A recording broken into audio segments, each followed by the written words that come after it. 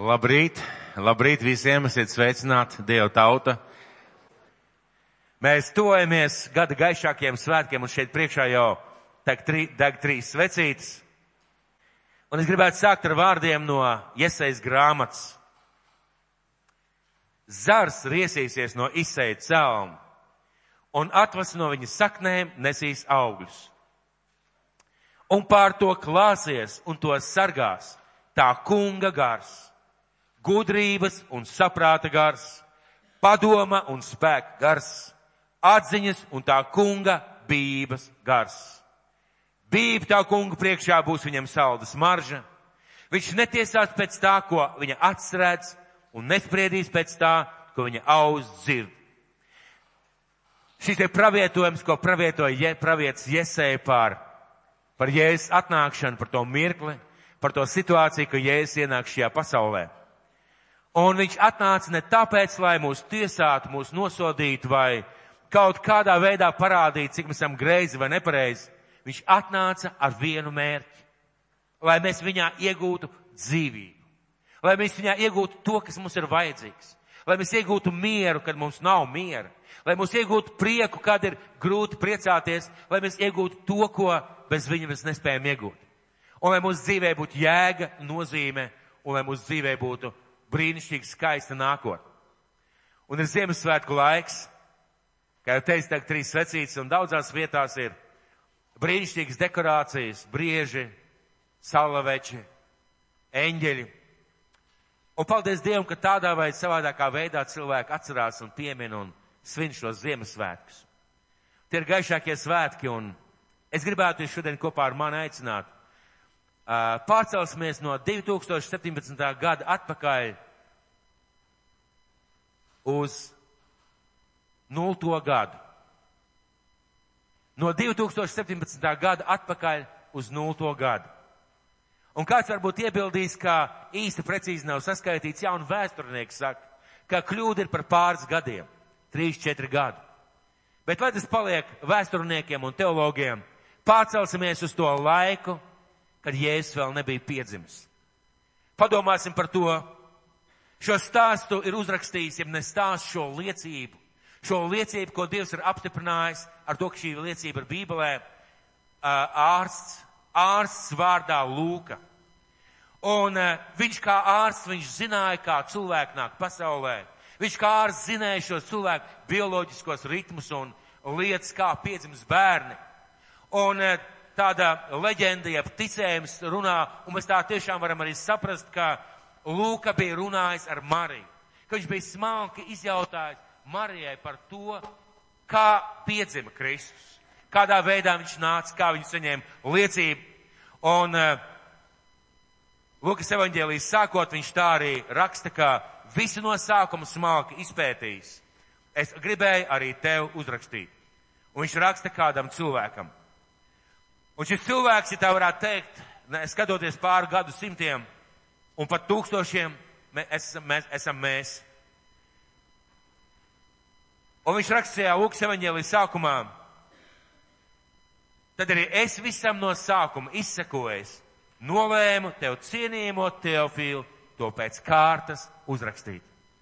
Un vārda Teofīls vietā ielieciet savu vārdu, jo mums ir jāzina, mums ir jāsaprot, mums ir jāmēģina izdzīvot to, kas notika, kāpēc un kādā veidā tas viss veidojās. Tātad pārskriesim pār šiem daudziem gadu simtiem, un skatīsimies un lasīsim, kā svētais gars mums atklāja šos notikumus. Mēs katru Ziemassvētku, te varētu teikt, ja katros Ziemassvētkos mācītāji no kanceles lasa svētus vārdus par to, kā Jēzus tika ieņemts. Un daudz jau ir dzirdējuši un pieraduši, un pat neaizdomājās par to būtību, nozīmi vai kā tas varēja notikt. Un var vienkārši pārskiet pāri, bet man ir jautājums, ko svētais gars grib ar šiem vārdiem šodien pateikt tev un man? Ko viņš vēlās pateikt mums 2017. gadā, jeb gandrīz 18. gadā? Un Lūkas evaņģēlijas 1. nodaļa, sākot ar 26. pantu. Lūkas evaņģēlijas 1. nodaļa, sākot ar 26. pantu. Tas ir stāsts par to, kā Jēzus tika ieņemts. Bet 6. mēnesī eņģeli Gabrielu Dievs sūtīja uz Galilejas pilsētu Nācereti. 6. mēnesis iet runa par Jēzus Marijas radinieces Elizabetes grūtniecību, kuru mēs lasām iepriekšējās pantos, palika stāvoklī sirmā vecumā un rakstīts, ka viņai ir 6. mēnesī. Un Dievs sūta eņģeli Gabrielu. Šis Gabriels bija personība, ko Dievs sūtīja daudziem lieliem izciliem praviešiem. Arī Daniels satikās ar Gabrielu, un Gabriels ir personība, kur nes īpašu vēsti īpašiem cilvēkiem. Un sūta viņš uz Nāceretes pilsētu. Ja mēs šodien gribētu, lai kāds prezidents dzimtu vai kāds augstu stāvošu personu nāktu pasaulē, vai ja mēs gribētu, ja mums būtu tāda iespēja iecelt kādu ķēniņu nākotnē, mēs droši vien izvēlētos vismaz Rīgas pilsētu. Labākā izglītība, labākie transporti, labākā medicīnas aprūpe, viss ir labākais. Bet lūk, Dievs sūta eņģeli Gabrielu uz Nāceretes pilsētu. Un Nāceretes pilsēta bija ļoti tālu pilsēta no garīgā un ekonomiskā centra Jeruzālemes. Un ja kāds zina par Izraelu, tad tur ir tāds nostāsts, vai tas garīgā atmosfēra joprojām tāda valda, ka viss labais, viss garīgais, viss tāds svētais, ja tā varētu teikt, ir Jeruzālēmē centrā sapulcējies rakstu mācītāji, farizēji, augstie priesteri un pārējie vienkāršā tauta. Un kad Jēzus atnāca un sludināja, jūs atcerieties, ko šie farizēji teica, vai no Galilejas var nākt kaut kas labs? Vai no tās puses var nākt kaut kas labs? Mums viss šeit Jeruzālēmē notiek, bet Dievs dara savādāk. Viņš sūta šo Nāceretes pilsētu, un tā bija paliela pilsēta, bet tālu no visiem centriem. Un tur iegriezās daudz pagānu tirgotāju, bija daudz tirgotāju, pagānu cilvēku no dažām tautām. Romas karavīri toreiz tur apgrozījās. Un tā bija tāda pilsēta, ko neuzskatīja par garīgu Meku vai par vietu, no kurienes varētu nākt kaut kas īpaši skaists un jauks. Un 27. pants. Pie jaunavas, kas bija sadarināta vīram, kam vārds Jāzeps no Dāvida cilts, un jaunavas vārds bija Marija. Tātad eņģelis tiek sūtīts pie jaunas meitenes. Pie jaunas meitenes, kas ne ar ko neatšķīrās no citām tūkstošiem un tūkstošiem jaunu meiteņu tajā vecumā, tajā zemē. Ne ar ko neatšķirās. Viņa ir mājsaimniece, jauna meitene. Viņa gatavojās kāzām ar vietējo galdnieku Jāzepu. Un svarīgi ir piezīme, ka viņa no Dāvida cilts. No Dāvida cilts, jo pravietojums bija, kā Mesija, jeb glābējs celsies no Dāvida cilts. Un viņas dzīvē neliekās nekādas pārmaiņas. Viņas dzīvē neplānojas nekādas pārmaiņas tādā lielā garīgā nozīmē. Plānojas, ka viss ritēs savu gaitu, viņi aprecēsies, piedzims bērni, viņi dzīvo šajā tautā, bērni augs un pēc tam viņi aizies mūžībā, ar vīru dzīvos kopā, laiba, skaista, mierīga dzīve. Bet ir kaut kas īpašs šajā sievietē. Gatavojoties dievkalpojumiem, es domāju, kas ir tas īpašais? Kas ir tas īpašais? Kas liek Dievam uzlūkot kādus cilvēkus no debesīm? Kas bija īpašs Dāvidā, kā Dievs sūta Samuēlu pie viņa tēva, kuram ir daudz bērnu un vecākie brāļi, kas ir varonīgi karavīri, karotāji, stalti augumā. Un Dievs saka, nē, šitie nav īstie. Ir kāds cits, un tad Dāvidu pasauc no ganībām. Kas ir tas? Kāpēc Dievs sūta pie Marijas? Kas ir tas, kāpēc Dievs sūta pie Marijas? Jā, viņa ir no Dāvida cilts, bet viņa dzīvo mazā pilsētā, vienkārši necila, neko neievērojama dzīve. Un tas vārds, ar kuru šodien dalīšos, kā tas var notikt. Un atcerieties šo nosaukumu, kā tas var notikt. Daudz no mums dzīvo šeit Latvijā. Un varbūt liekas, ne ar ko īpaši neatšķiros no citiem cilvēkiem. Varbūt manā dzīvē nav tādas spožas izpausmes. Jā, es ticu Dievam, es kalpoju Dievam, bet nav nekas tāds, kas varētu kaut kādā veidā pēkšņi mainīt manu dzīvi. Ziniet, kāpēc cilvēki bieži nenāk uz dievkalpojumiem? Es vienu lietu esmu sapratis, kāpēc cilvēki reizēm un diezgan bieži un dažreiz laiž garām dievkalpojumus un neraujās nākt uz dievkalpojumiem. Ja viņiem būtu pārliecība, ka dievkalpojumā Dievs viņam kaut ko pateiks, viņš būtu šeit. Ja šim cilvēkam būtu sapratni, ka dievkalpojumā kaut kas var mainīties viņa dzīvē, viņš būtu šeit. Un šis stāsts mums var liecināt par to, ka tajā laikā un tajā vietā, kur tu neko negaidi, tu pēkšņi vari piedzīvot kaut ko tādu, kas radikāli un visu laiku izmaina tavu dzīvi. Un 28. pants. Un eņģelis pie viņas ienāca, sacīja, esi sveicināta, tu apžēlotā, tas kungs ir ar tevi. Eņģeļi nenozīmē tikšanās laiku. Uz sienas neparādās burti, tikos un tikos pie tevis atnāks eņģelis. Eņģelis vienkārši atnāk. Dievs vienkārši atnāk, tad, kad tu vismazāk to negaidi. Un sveiciens ir tāds, kurš Marijai rada izbrīnu. Ziniet, kā skan šis sveiciens? It kā kāds atnāk pie sportista un iedotu zelta medaļu par sacensībām, kurās viņš nekad nav piedalījies. Vai tu ej pa ielu un pēkšņi pienāk pie kāds cilvēks pie tevis un uzdāvina milzīgu, vērtīgu, dārgu dāvanu un saka, tas tev dzimšanas dienā. Un tu attaisnojies un atvainojies, saka, nē, ziniet, man nav dzimšanas diena. Un šis cilvēks saka, nē, bet es tev gribu šo dāvanu uzdāvināt. Un Marijai ir pilnīgs pārsteigums, jo eņģeļa sveiciens ir ļoti neparasts. Esi sveicināta, tu apžēlotā, tas kungs ar tevi. Un šajos vārdos ir divas lietas. Esi sveicināta, tu apžēlotā, Dievs ir ar tevi. Tas nav vienkārši teoloģisks izteiciens. Dievs ir ar tevi. Un es domāju, ka šos vārdus mēs varam paņemt katrs priekš sevis. Dievs ir ar mums. Viņa nebija nekas īpašs, un Dievs saka, Dievs ir ar tevi. Un viņai ir milzīgs izbrīns. Lasīsim tālāk. Un viņa iztrūkās par viņu valodu un domāja pie sevis, kas tas par sveicienu. Ja jūs pēkšņi satiktu eņģeli un ka eņģelis teiktu, sveicināts Vilni, Dievs svētītais vīrs, Dievs ir ar tevi. Vai jebkur par mums, es domāju, ka mēs būtu ļoti pārsteigti. Ja mēs nākam svētdienās uz dievkalpojumu, ja mēs lūdzam Dievu, ja mēs meklējam Dievu vaigu, bet kad pēkšņi mēs dzirdētu šādus vārdus, vai tiešām? Nevar būt. Dievs ir dzīvs, reāli Dievs darbojās. Un es dzirdēju cilvēku liecības, kuri naktī pamostās no spožas gaismas. Es dzirdēju kādu ierakstu un es ticu šim mācītājam, viņš bija izgājis caur lielām problēmām un grūtībām, kāpēc gan viņam būtu jāmalo, ka viņš pamodās naktī un viņa istabā stāv Kristus. Un ziniet, tas ir tagad pa īstam. Tas nav tā kā dievkalpojumā Jēzus tev atdod savu dzīvi. Es tev ticu, es tev uzticos, viņš tur stāv. Un Marija bija meitene, kas bija uzaugusi ebreju kultūrā. Viņa katru sabatu noteikti gāja un pielūdz Dievu. Viņa kalpoja Dievu, viņa mīlēja Dievu, un pēkšņi viņa dzird šo sveicienu, ko eņģelis saka, es sveicinātu, tu apžēlotā, tas kungs ir ar tevi. Un viņai ir brīnišķīgs, liels izbrīns. Par ko viņa atradusi žēlastību? Vai tāpēc, ka viņa ir Marija? Vai tāpēc, ka no Dāvida cilts?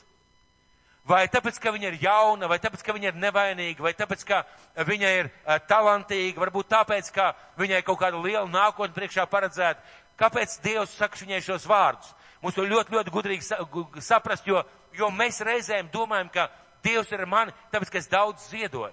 Dievs ir ar mani tāpēc, ka es skaisti dziedu. Dievs ir man tāpēc, ka es ļoti skaisti kalpoju, sludinu, daru kādas lietas, vai vienkārši talantīgs, vai esmu vecs un sirms, vai jauns un drosmīgs un pārliecināts. Dievs ir man tāpēc, bet ir kaut kas vairāk, kāpēc Dievs atnāk pie viņas. Kā Dievs izvēlas cilvēkus īpašiem uzdevumiem. Kā Dievs izvēlās cilvēkus, kurus viņš pēc tam ļoti lieto. Jā, viņa bija no Izraēla tautas. Viņa bija nevainīga. Jā, viņas vārds bija Marija. Jā, viņa dzīvoja tajā laikā, tajā vietā, kur eņģelis bija, kur pirms tam bija pravieši sludinājuši. Bet vai stāsts ir par to, ir jābūt vēl kaut kam. Ir jābūt vēl kaut kam, kā mēs uzticētos cilvēkiem. Jeb kādus cilvēkus mēs meklētu, ja mēs gribētu viņam uzticēt ārkārtīgi svarīgu uzdevumu. Kādu cilvēku mēs meklētu? Mēs meklētu vispirms talantīgu, pārliecinātu, spējīgu, zinošu. Mēs vienmēr meklētu cilvēku, kurš ar savām garīgajām un intelektuālām un fiziskajām spējām ir spējīgs paveikt šo uzdevumu. Bet Bībelē mēs redzam tik daudz piemērus. Un arī šis ir piemērs, ka Dievs tā neskatās. Viņš skatās kaut kā savādāk. Es esmu dzirdējis kādu stāstu par cilvēkiem, kurus Dievs lieto un lieto viena iemesla pēc. Kā cilvēki par viņiem liecina, viņam ir mirdzošas acis par to, ko viņš dara. Nav tik svarīgi, cik maksā. Nav tik svarīgi, kā izdodās, nav tik svarīgi, kā veicās. Viņam ir mirdzošas acis par to, ko viņš dara. Un man ir jautājums, vai tev, vai man ir mirdzošas acis par mūsu kungu? Vai mums ir mirdzošas acis par to, ka mēs dzīvojam šajā laikā, šajā zemē Latvijā, kurā mums Dievs devis žēlastību dzīvot un kalpot viņam? Vai tev ir mirdzošas acis par tavu ģimeni? Vai tev ir mirdzošas acis par to uzdevumu, ko tu dari, vai par tām lietām, kurās tu dzīvo? Vai tev ir mirdzošas acis? Un vai tas ir jo tas ir tas, ko Dievs redz? Tas ir tas, ko Dievs redz. Viņš skatās uz cilvēkam sirdi. Un ko viņš ieraug šajā meitenē? Ko mums būtu jāieraug, kā Dievs skatās? Un kādā psalmā ir teikts, pacel savus acis uz debesīm un skaties uz zemi. Tad pamēģināsim šodien pacelt savus acis uz debesīm un paskatīties uz šo zemi. Šajā Ziemassvētku laikā. Ko Dievs ieraudzīja tik īpaši Marijā? Viņš ieraudzīja īstu mīlestību. Īstu mīlestību uz Dievu. Ne par to, ko Dievs viņai iedos. Ne par to, ko Dievs caur viņu izdarīs, jo viņa neko tādu negaidīja. Viņa ieraudzīja īstu mīlestību uz savu debesu tēvu. Viņš ieraudzīja īstu pazemību. Viņš ieraudzīja patiesu ticību un uzticēšanos. Patiesu ticību un uzticēšanos. Kas ir Dieva žēlastība šai meitenei? Ja Dievs saka, es sveicinātu, tu apžēlot, tad tas kungs ar tevi nozīmē, ka Dieva žēlastība. Un eņģelis sacīja, nebīsties Marija, jo tu esi žēlastību atradusi pie Dieva. Un redz, tu tapsi grūti savās miesās un dzemdēsi dēlu un saugsi viņa vārdu Jēzus. Tas būs liels un viņa sauks par visaugstākā dēlu. Un Dievs tas kungs tam dos viņa tēva Dāvida troni. Un viņš valdīs pār Jēkaba namu mūžīgi. Un viņa valstībai nebūs gala. Viņa valstībai nebūs gara. Tas viss būs no Dieva. Un ko mēs šeit varam ieraudzīt, ka Dievs viņas sirds un attieksmes dēļ viņu ir darījis par izredzētu savu trauku šim uzdevumam. Strādāt kopā ar Dievu, piepildīt savu aicinājumu. Un Dievs dabas tēvs radīja Mariju. Kad Dievs rada cilvēku, viņš cilvēkā iepūš savu garu. Dievs radīja Mariju tādu, kāda viņa bija. Viņš viņu ievietoja konkrētā laikā, konkrētā vietā un konkrētā sabiedrībā ar uzdevumu. Un tas man liek domāt par tām lietām, ko mēs dzirdējuši iepriekšējos dievkalpojumos. Kāds ir mans uzdevums? Kāds ir tavs uzdevums šajā pasaulē? Kas ir tas, ko mēs katrs esam aicināti nevis kopīgi, bet individuāli izdarīt? Individuālā veidā kalpot ar savu aicinājumu un savā dāvanā. Un kas izraisīs šo uzdevumu, ko Dievs viņai dod? Tātad, un redz, tu tapsi grūti savās miesās un dzemdēs dēlu, un sauksi viņa vārdu Jēzus. Tas būs liels, un viņa sauks par visaugstākā dēlu. Dievs tas kungs tam dos viņa tēva Dāvida troni. Un viņš valdīs pār Jēkaba namu mūžīgi, un viņa valstībai nebūs gala. Un Dievs pasaka, nav no tevis piedzims, caur tevi piedzims cilvēks. Piedzims bērns, kurš valdīs pār Dāvida troni, kurš būs valdnieks, kurš būs pestītājs un glābējs, kurš būs personība, kas valdīs pār šo pasauli arī nākotnē. Dievs dod un atklāja viņai viņas īpašo uzdevumu. Kas atraisīs šo uzdevumu? Kas atraisīs šo uzdevumu? Jā, protams, Dieva nodoms. Kas atraisa tavā un manā dzīvē Dieva uzdevumu. Jā, pirmām kārtām Dieva nodoms un uzdevums, kāpēc un kādēļ Dievs mūs radīs. Bet pirmām kārtām Viņš mūs radīs priekš attiecībām ar sevi. Dievs mūs nerada kā skrūvīts, Viņš rada attiecībām ar sevi. Un no attiecībām ar sevi, ar viņu, veidojās tas, ka mēs esam spējīgi dzirdēt, satvert un piepildīt Dieva aicinājumu savā dzīvē. Jā, tas bija Dievas nodoms, bet kā atbildes rīcība bija viņas ticība, uzticēšanās, paļāvība un tas, ko Dievs viņai pateica, kas caur viņu notiks. Un 34. pants, eņģelis pateica savu vēstu. Un 34. pants, bet Marija sacīja eņģelim, kā tas var notikt, jo es vīra neapzinos. Kā tas var notikt, jo es vīra neapzinos. Un viņas pieredze, viņas zināšanas pār sievietes un vīriešu attiecībām, cilvēks vēstures pieredze. Tas, ko viņi saprat, viņi teica, tas nav iespējams, kungs. Nav iespējams, ka caur mani var piedzimt bērns, jo es neesmu bijis nekādās attiecībās ar vīrieti. Jā, es gatavojos kāzām, es gatavojos, bet kā tas var notikt, jo nav bijis šīs te attiecības. Un viņas domas, kā jūs domājat, kādas domas varēja būt viņiem? Mēs šodien tā domājam, un mēs dzīvojam sabiedrībā, kur nav nekāds brīnums, kā meitenei ārpus laulībām piedzims bērns. Bet, lai jūs labāk saprastu, ko tas nozīmē tajā sabiedrībā, tas nozīmē, ja piedzims bērns ārpus laulības, tu kļūsti par izstumto. Tu kļūsti par izstumto. Tu kļūsti par cilvēku, par kuru runā no rada uz radu, un paudzēs paliek stāsts, ka šis cilvēks bija netikls, nesvēts, Dieva lāsts pār viņu, Dieva sods pār viņu. Tas nebija vienkārši tā, un viņas domas, esmu pārliecināts, ka šajā mirklī, kad viņas dzirdēja šo vārdu. Tas nenotiek tā vienkārši fanātiski, es pieņēmu. Es domāju, ka viņa domāja par to, un es ticu, ka caur viņas galvai skrēja šīs domas. Pirmām kārtām, es neesmu bijis kopā ar vīrieti. Un otrām kārtām, kā tas var notikt? Ko tas atnesīs manā dzīvē? Ko tas atnesīs manā dzīvē? Un eņģelis 35. pantā saka paskaidrot. Tad eņģelis atbildēja uz to un sacīja, svēts gars nāks pār tevi, un visaugstākās spēks tevi apānos. Tāpēc tas, kas no tevis dzims, būs svēts un taps saukts Dieva dēls. Un kā pierādījumu tam, kā tas tā var notikt, viņš min 36. pantā, zini, Elizabete, tava radiniece savā vecumā arī ir grūta ar dēlu, un iet tagad 6. mēnesī tā, ko dēvē neauglīgi. Un viņš pabeidz ar vārdiem, jo Dievam nekas nav neiespējams. Viņš pasludina šo vārdu, jo Dievam nekas nav neiespējams. Mēs vēl runāsim par 38. Mēs vēl runāsim par 35. pantu. Bet, manuprāt, starp 37. un 38. ir kaut kas, par ko mums vajadzētu runāt, un par kaut kas, ko mums vajadzētu zināt. Skatieties. Jo Dievam nekas nav neiespējams. Un, manuprāt, šajā mirklī debesīs un uz zemes, ja tā varētu teikt, iestājās klusums. Marija dzird vēsti, viņa uzdod, kas tas par sveicienu. Eņģelis viņai atbild, kas ar viņu varētu notikt, jeb kas notiks ar viņu. Eņģelis paskaidro, dod pierādījumus, kāpēc tas var notikt. Un tad pienāk mirklis. Pienāk mirklis, ko sauc par patiesības mirkli. Kad viņai ir jādod viņas atbildi. Un, manuprāt, šajā mirklī debesīs iestājās klusums.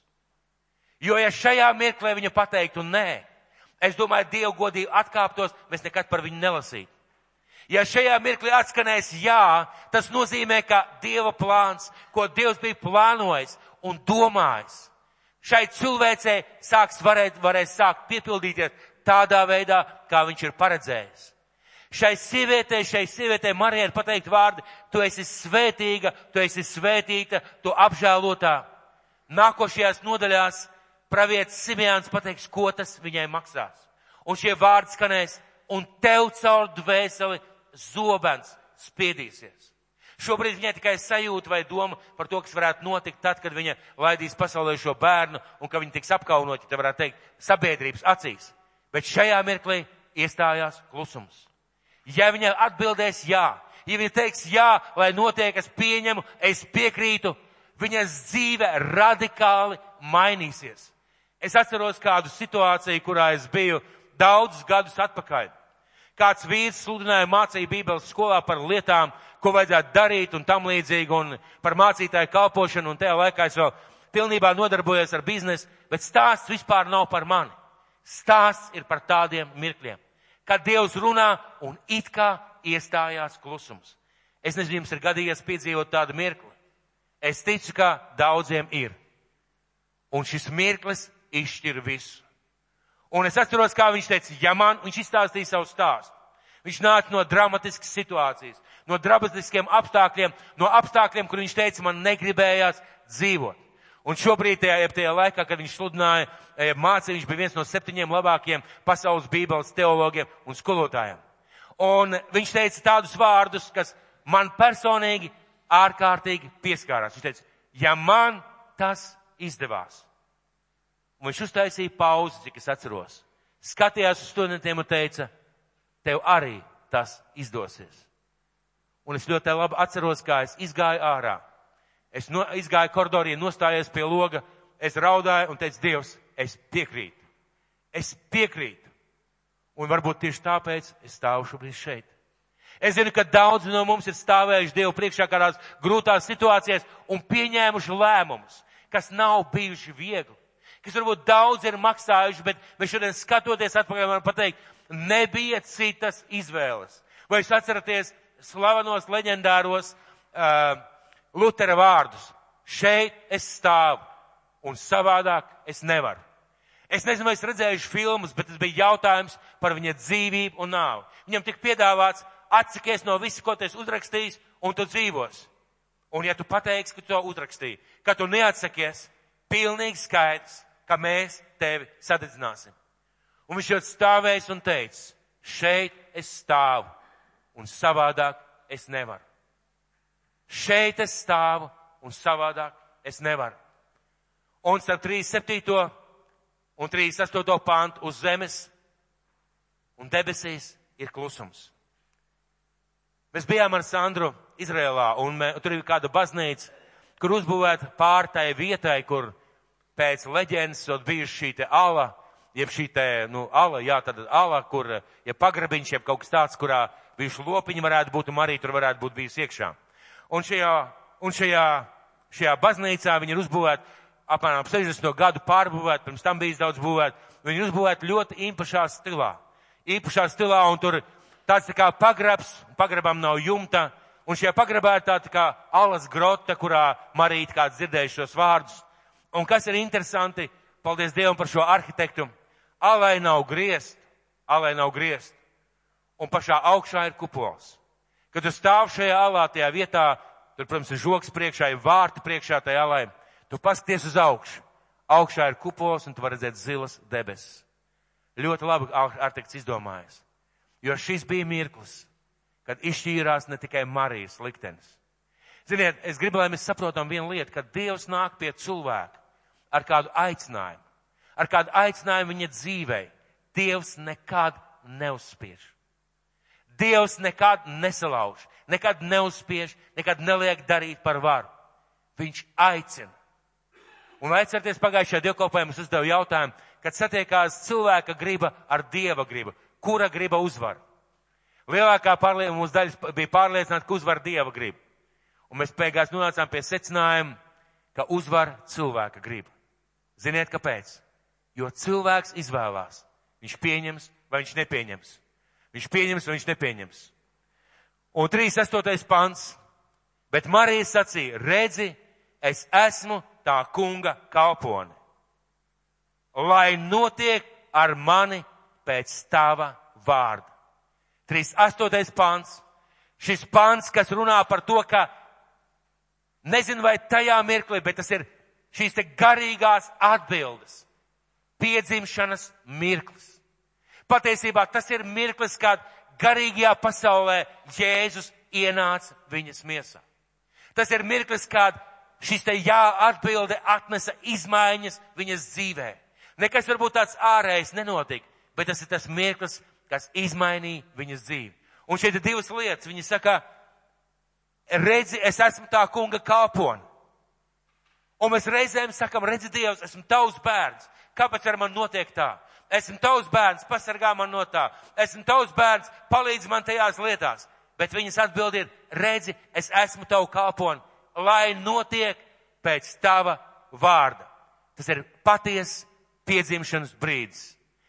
Un man ir gadījies redzēt nofilmētus kadrus, kā tiek apaugļota olšūna, kā tiek apaugļot olšūna, kad vīrieša sēkla apaugļo olšūnu, un ārsti ir taisot dažādus izmēģinājumus taisījuši un nofilmējuši. Un ziniet, kas ir interesanti? Nezinu, vai kāds ir redzējis. Tajā mirklī notiek uzliesmojums. Izdalās gaisma. Apaugļošanās mirklī izdalās gaisma. Un es man gribētos tā ticēt, ka pēc viņas vārdiem, lai notiek pēc tavu vārda, kaut kas pēkšņi ienāk viņā iekšā. Nezinu, viņi kaut ko sajūta vai nesajūta, bet pēkšņi viņi vairs nav viena. Pēkšņi viņiem ir māte pasaules glābēm un mūsu pašu dzīvē. Kad mēs pieņemam kādu lēmumu, sakam, kungs, lai notiek tavs prāts, reizēm pat nezinot, ko tas maksās. Reizēm pat nesaprotot, kādām lietām mums būs jāiet cauri, bet uzticoties un paļaujieties uz Dievu. Tas ir mirklis, kad mūsu dzīvē piedzimst kaut kas tāds, kas ir svēts, kas ir garīgs, kas ir patiess. Kas ir svēts, kas ir garīgs, kas ir patiess. Kā tas runā uz mums? Svētīgi. Kāpēc viņi bija svētīgi? Jā, viņi bija izredzēti, bet Dievs neuzlūko cilvēku vajag. Kāda bija viņas sirds? Vai kādā vietā rakstīts, kāda bija viņas sirds? Un skatāmies 46. pantu. Viņi dodās pie savas radinieces Elizabetes. Elizabetes miesās jau ir 6. mēnesī bērniņš, kad Marija ienāk. Marija ienāk pēc pāris dienām. Rakstīts, ka Marija ienāca pēc pāris dienām, un Elizabetes miesā salicās bērniņš, un Elizabete saka, tajā mirklī, kad tu ienāc pie manis, mans bērniņš sāk lekt aiz prieka par to bērniņu, kas ir tevī. Tas nozīmē, ka Marija jau ir stāvoklī, viņa jau ir stāvoklī no svētā gara ar Jēzu. Kas bija tāds īpašs viņas sirdī? Un sākot ar 46. pantu. Elizabete beidz savu sveicienu ar vārdiem labi tai, kas ticējusi, ka tas, ko Dievs licis viņai sacīt, piepildīsies. Un Marija sacīja, mana dvēsele slavē to kungu. Un mans gars gavelē par Dievu, manu pestītāju. Jo viņš ir uzlūkojis savus kalpojumus zemumu. Redzi, no šī laika visu bērnu bērni mani teiks svētīgi. Jo varenais lielas lietas pie manis ir darījis, un svēts ir viņa vārds. Un viņa žēlastība paliek uz radiem pie tiem, kas viņu bīstas. Viņš darījis varenus darbus. Ar savu elkoni un izklīdinājis tos, kas ir lieli savā sirdsprātā. Viņš varenos nogājis no augstiem troņiem un paaugstinājis zemos. Izsalkušo viņš pildījis ar labumiem un bagātos viņš atstājis tukšus. Viņš gādājis par savu kalpu Izraēlu un pieminējis savu žēlastību. Kā viņš runājis mūsu tēviem, uz Ābrahamu un viņa dzīvumu mūžīgu. Lūk, kādi vārdi nāk no viņas lūpām, un tas liecina par viņas sirdi. Tas nozīmē, ka viņa nevis vienkārši zināja Dievu vārdu, viņa dzīvoja ar Dievu. Es dzirdēju kādu interesantu frāzi no kāda cilvēka, kurš sludināja, kurš mācīja, un viņš teica tādus vārdus, es biju kristietis, es gāju baznīcā, es dziedāju dziesmas, es ziedoju, un man likās, ka man viss ir kārtībā. Un viņš saka, un es nonācu kādā dievkalpojumā, kurā es dzirdēju patiesi vēsti par Jēzu. Un pēkšņi es sapratu, ka esmu pārāk kristīgs, lai dzīvotu miesīgu dzīvi. Pārāk kristīgs, lai dzīvotu miesīgu dzīvi. Un pārāk miesīgs, lai dzīvotu kristiešu dzīvi. Šis cilvēks saprata, ka viņš ir pa vidu. Un kad mēs lasām par Mariju, mēs redzam, tur nav no tāda veida ticības, tur ir patiesa, īsta, dzīva, reāla ticība.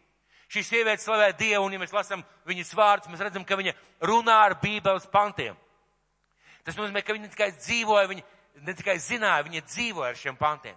Viņa dzīvoja šo atklāsmi, viņa dzīvoja reālās, tuvās attiecībās ar Dievu. Kad Bībelē Dievs runā par īpašu bērnu dzimšanu, nezinu, jūs esat pamanījuši vai nē, kad Bībelē runā par īpašu bērnu, tādu pārdabisku dzimšanu, vienmēr notiek kādas interesantas lietas. Pirms tam, jūs ziniet, Sāra smējās. Kad Dievs teica, jums piedzimis bērns, un viņai ir jau daudz gadu Sārai, rakstīts, viņa smējās. Viņa smējās. Simpsona tēvs, kad viņš dzirdēja vēstu par bērnu piedzimšanu, nobijās. Cakarija iepriekšējā nodaļā, kad viņš dzirdēja par to, ka viņiem piedzimis bērns, viņš šaubījās un tāpēc palika kurls uz kādu laiku. Marija noticēja. uzticējās un pieņēma. Marija noticēja, uzticējās un pieņēma. Un svētīga viņa ir tāpēc, ka caur viņu piedzima Jēzus. Bet vai ne tāpēc, ka viņa mīlēja savu Dievu? Vai ne tāpēc, ka viņa mīlēja savu Dievu? Ka viņa dzirdēja Dievu balsi, ka eņģelis bija spējīgs atnākt un pateikt viņai. Ka viņa noticēja tam, ko Dievs viņai bija teicis. Ka viņa uzticējās tam, ka viss būs labi, un rezultātā viņa pieņēma Dievu vārdu. Ko nozīmē svētīga tu esi? Jā, caur viņu piedzima Kristus. Jā, caur viņu pasauli nāca glābējs, bet vai šie vārdi svētīgi tu esi nevarētu būt attiecināms uz katru no mums? Mums vajag vienkārši mīlēt Dievu no visas sirds. Mums vajag vienkārši uzticēties Dievam, uzticēt Dievam savus ceļus. Mums vajag vienkārši klausīties viņa balsī un sekot viņa balsī. Pieņemt to, ko viņš saka, un par mums var teikt, svētīgi tu esi. Mēs esam svētīgi tad, kad mēs tā cenšamies dzīvot. Viņas misijai patiesībā bija neiespējama. Mēs jau lasījām, un viņas misija bija neiespējama. Es gribētu vēlreiz atgriezties pie 35. panta. Tad eņģelis atbildēja uz to un sacīja, lasam uzmanīgi kopā, svēts gars nāks pār tevi, un visaugstākā spēks tevi apēnos. Tāpēc tas, kas no tevis dzims, būs svēts un taps saukts svēta Dieva dēls. Tāpēc, tas, ko piedzims no tevis, tiks saukts Dieva dēls. Tas ir garīgais princips. Tas ir garīgais princips, kā mūsu dzīvē piedzimst īstas, reālas, patiesas lietas. Ne tad, kad mēs ar miesu kalpojam, ne tad, kad mēs ar prātu kaut kādas lietas izdomājam, ne tad, kad mēs ar savām spējām, varēšanu kaut ko daram, bet tad, kad mēs saņemam no svētā gara. Un šajā vietā rakstīts, svētais gars nāks pār tevi un visaugstākās spēks tevi apēnos. Un tas, kas no pie tevis piedzims, tiks saukts Dieva dēls. Mūsu dzīvē tas ir garīgs princips, ka mums ir jābūt par kanāliem, par cilvēkiem, kuri spēj dzirdēt svēto garu. Un tad, kad mēs ļaujam svētajam garam uz mums runāt, kad mēs ļaujam, lai Dieva spēks, ja tā varētu teikt, nāk pār mums, tad tajā mirklī, kas no mums piedzimst pēc mūsu jā, tas ir garīgā pasaulē apstiprināts, tas ir īsts, tas ir patiesi, tas ir paliekošs. Visi projekti, dziesmas, padomājiet par dziesmām. Ir ļoti daudz dziesmu, ārkārtīgi daudz dziesmu, kuras varam klausīties kristīgajā radio, kuras mēs varam paši dziedāt, kuras mēs dzirdam, ka citas draudzes dzied. Bet vai jūs neesat pamanījuši, ka ir kādas dziesmas, kuras dara visām tautībām, kuras dara visām draudzēm, un caur šo dziesmu kaut kas notiek? Vai jūs neesat pamanījuši, man personīgi ir viena dziesma, vienā diskā, kur ir 12 dziesmas. Kad vienu dziesmu es ieslēdzu, es jūtu, kā Dieva gars uz mani runā. Es diezgan bieži, kad braucu uz tukumu sludināt, es ieslēdzu šo dziesmu, klausos 2, 3, 4 reizes. Un ziniet, kāpēc? Ziniet, kāpēc? Tāpēc, ka es jūtu, ka šī dziesma ir piedzimusi garā. Viņa nav vienkārši es apsēdos un uzrakstīju. Viņa nav vienkārši es apsēmos un pieņēmu lēmumu, ka man vajag jaunu skaistu dziesmu. Manuprāt, šī dziesma ir piedzimusi garā. Un rezultāts tāds, ka klausoties šo dziesmu, jūs jūtat tur kaut kas vairāk par vārdiem un melodiem.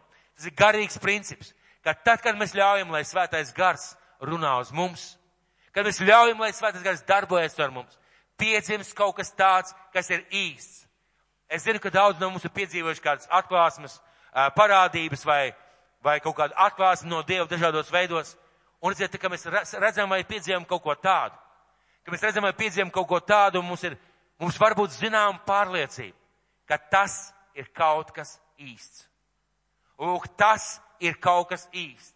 Tas nav no manis. Es to izdomāju, es to nesakombinēju, es to nesaliku kopā. Tas nav no manis. Mēs priecājamies par tukuma draudzi. Un ziniet, par ko esmu ārkārtīgi priecīgs par tukuma draudzi. Jā, viņi aug, viņi veidojās, viņiem būs brīnišķīgs Ziemassvētku pasākums, visi ir aicināti. Bet ziniet, kas man tik ļoti, ļoti iepriecina? Tas neatnāca no mums personīgi. Jā, tas veidojās caur mums kā draudz. Mēs braucām, kalpojām un sludinājām. Bet pirms tam svētais gars runāja. Šīs tā organizēšanas un veidošanas sākumā pirmajos mēnešos, ja pirmajā pusgadā 2 reizes man bija jautājums Dievs, kāpēc tā mēs braucam, nekas nenotiek. Un tad Dieva vārds runā. Un šis vārds piedzimst. Viņš dod tev spēku, tu saproti, tas ir īsts. Mēs ar Sandru bijām pēc kāda šāda dievkalpojuma, kurā nekas daudz nenotika pie sevis laukos, un naktī es redzu alfas kursu. Es vienkārši redzu tos cilvēkus. Es redzu, ka viņi tur sēž un ir pilna zāle. Un, ziniet, pagāja kaut kāds pusmēnesis vai mēnesis. Es stāvēju vienā alfas kursā, kurā bija pilna zāle. Es stāvēju, un man acīs bija asaras, un es teicu, es jūs jau redzēju. Es redzēju jūs šeit sēžot. Un ziniet, cik tas ir skaisti. Un šis 35. pants par to runā. Viss, kas piedzimst no Dieva gara, ir svēts, jeb īsts, jeb patiess. Kas mums personīgi ir jādara? Mums personīgi jābūt mūsu sirdī, mūsu attieksmē kā Marijai. Mīlot Dievu, mīlēt Dievu, uzticēties Viņam, ticēt Viņam vārdiem, tam, ko Viņš saka un tam, ko Viņš māca. Un pieņemt to, ko Viņš man kādā reizē mums pasaka.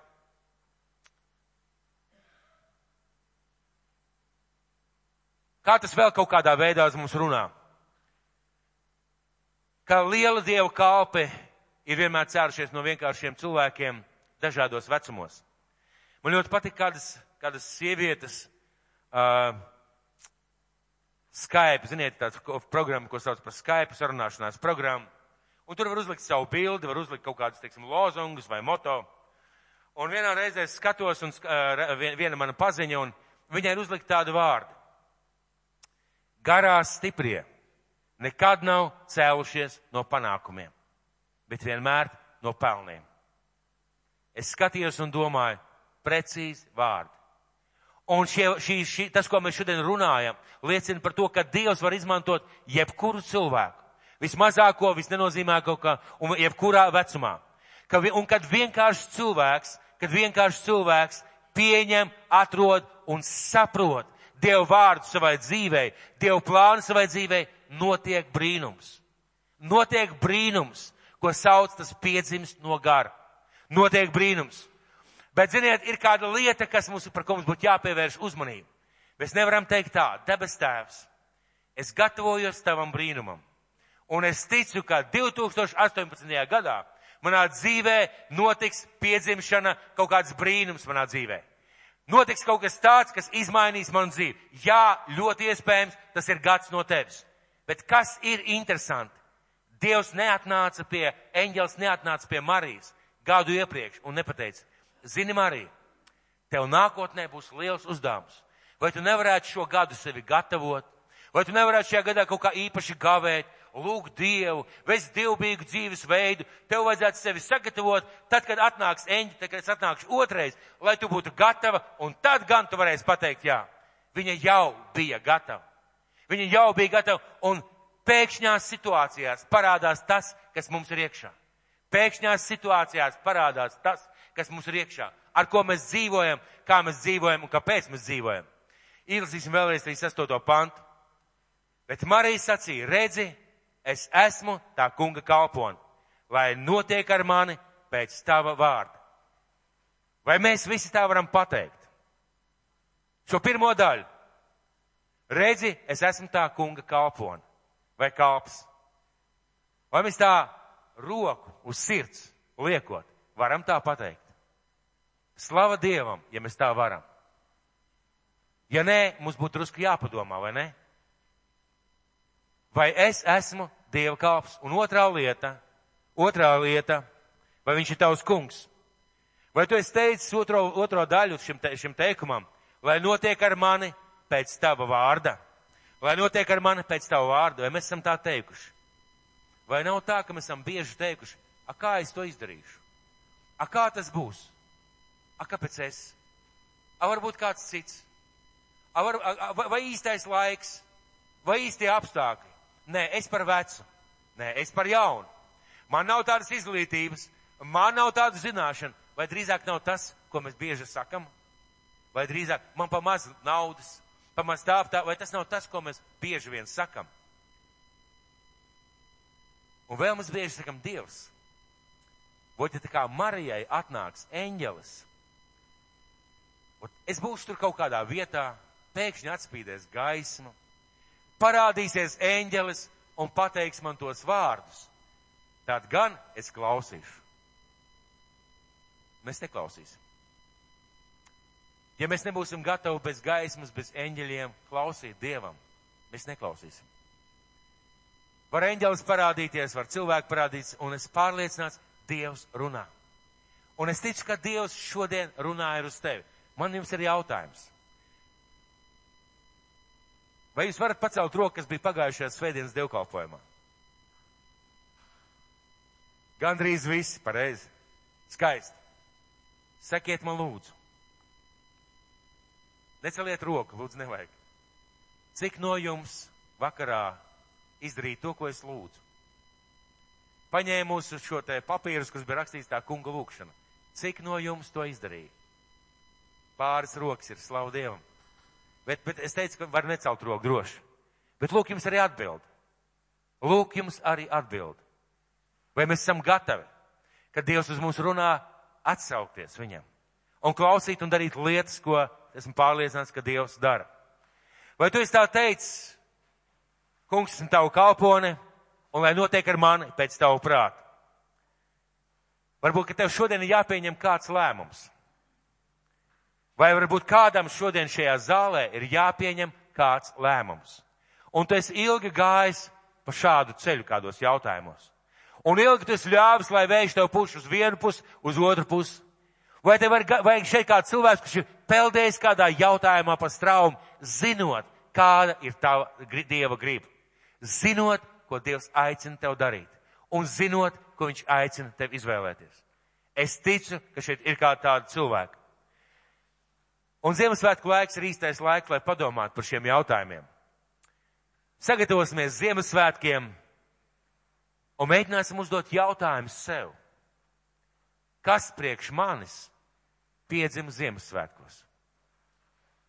Kas tas bija, kas priekš manis, ne priekš mācītāja, ne priekš māsas, ne priekš visas pasaules, ne priekš draudz, bet priekš manis?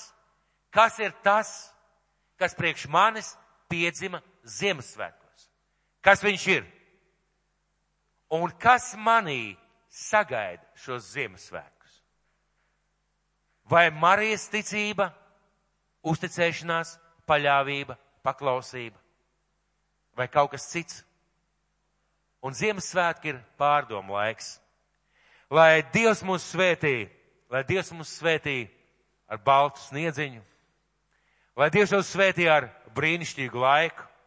Vēl ir palikusi nedēļa, lai sagatavotos Ziemassvētkiem.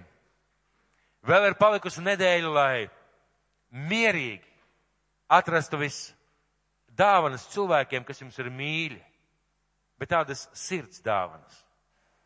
Tādas dāvanas, kas nāk no sirds, kas nav pēdējā mirklī maksimā vai depo, kaut kas taču jānopērk. Tam cilvēkam mēs samalosim, savai sirdī mēs nespējam samalot. Padomāsim arī, es arī tukumā teicu par tādu lietu, padomāsim, varbūt ir kāds cilvēks jūsu apkārtnē, kurš Ziemassvētkos varbūt negaida dāvanas. Kurš varbūt Ziemassvētkos jutīsies vientuļš, nevajadzīgs. Varbūt taisni otrādi, daudz viņam dāvinās dāvanas, bet tikai tāpēc, ka ir pienākums.